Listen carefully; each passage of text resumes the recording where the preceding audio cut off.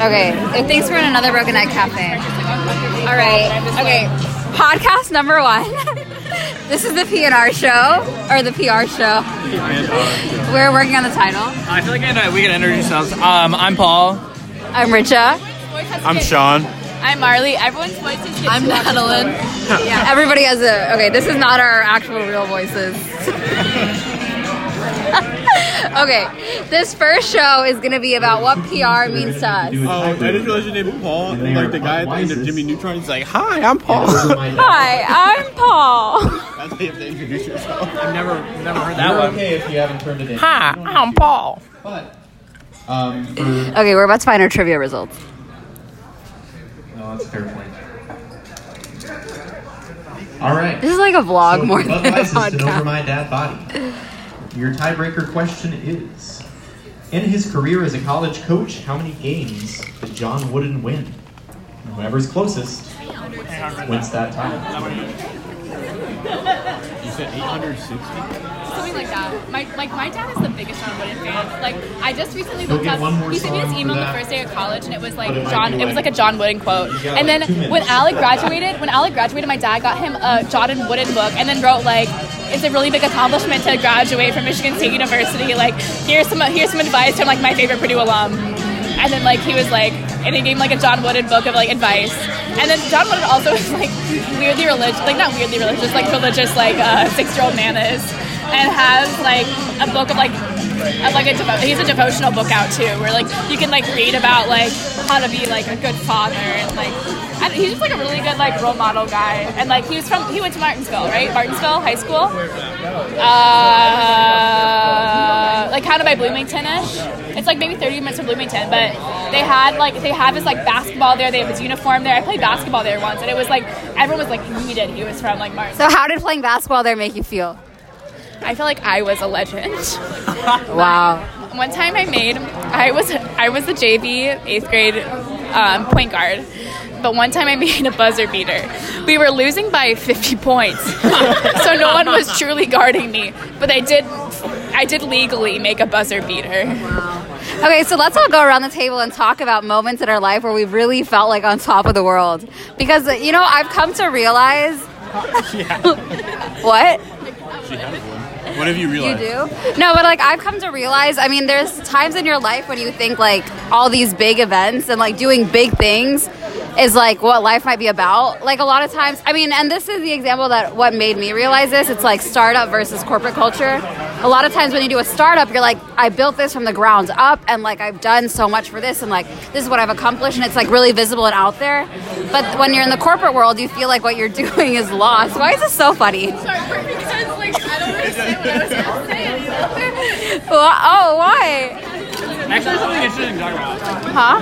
That's something to talk about. What? You don't want to talk about what I'm talking about? Yeah. Okay, here, we can talk about what Paul's talking about. Well, no, it's an extension. Okay, so yeah, Rich, off of that, you mentioned startups. So actually, I did something out of my comfort zone this weekend, and I actually participated in a hackathon, which is in Boilermaker, which is super interesting because I don't really know how to code. I did a little bit like a few years ago, but like I don't actively know how to code. And so me and my group members, we were working on like a web service for an idea that we had, working on a group project last semester, and we actually won one of the awards there, and it was for like the student run accelerator at like here at Purdue, and they were like, "Oh, it's for direct admission into the startup accelerator program," and I'm like, I've never thought of myself as an entrepreneur or thought about startups at all, but it's like kind of more of like a social enterprise, like public good type service, not like a trying to like really make like a financial like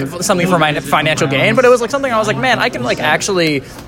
Like it's like when I take a risk on something or I do something I don't think I'm necessarily like guaranteed to be good at, and then succeeded at it. It felt really good, and like I'm curious to see where this experience goes because it's not something I ever envisioned myself doing. Third place with 91 Yeah, points no, is I Truman's think like friend. going off of that, I struggle with this like almost on a daily basis, especially once you get to like, not like we're old, but we're to the point where a lot of things that we are doing, we've done for a long time. And it's like so hard to like try something new and like be a beginner again.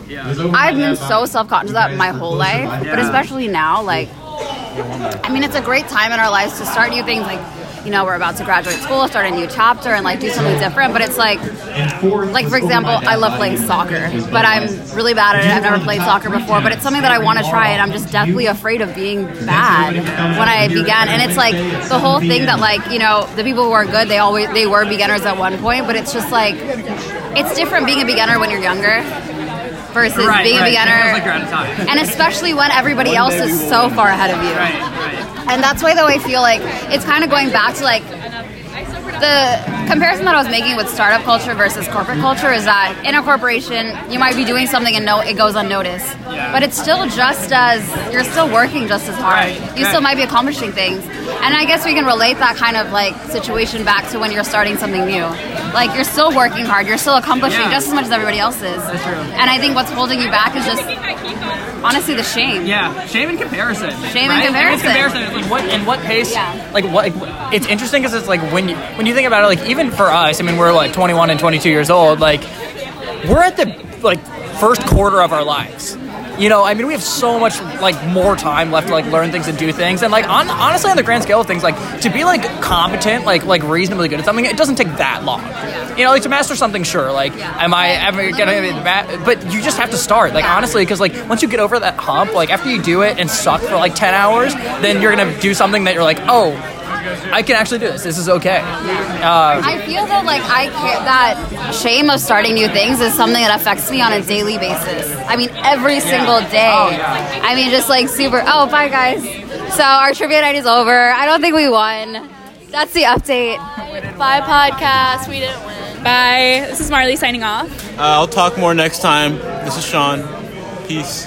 Does anyone need a ride? So. I kind of want to go. I need to go home because I need to go help with Mark. We're playing Pokemon. Okay, so that's the end of P&R.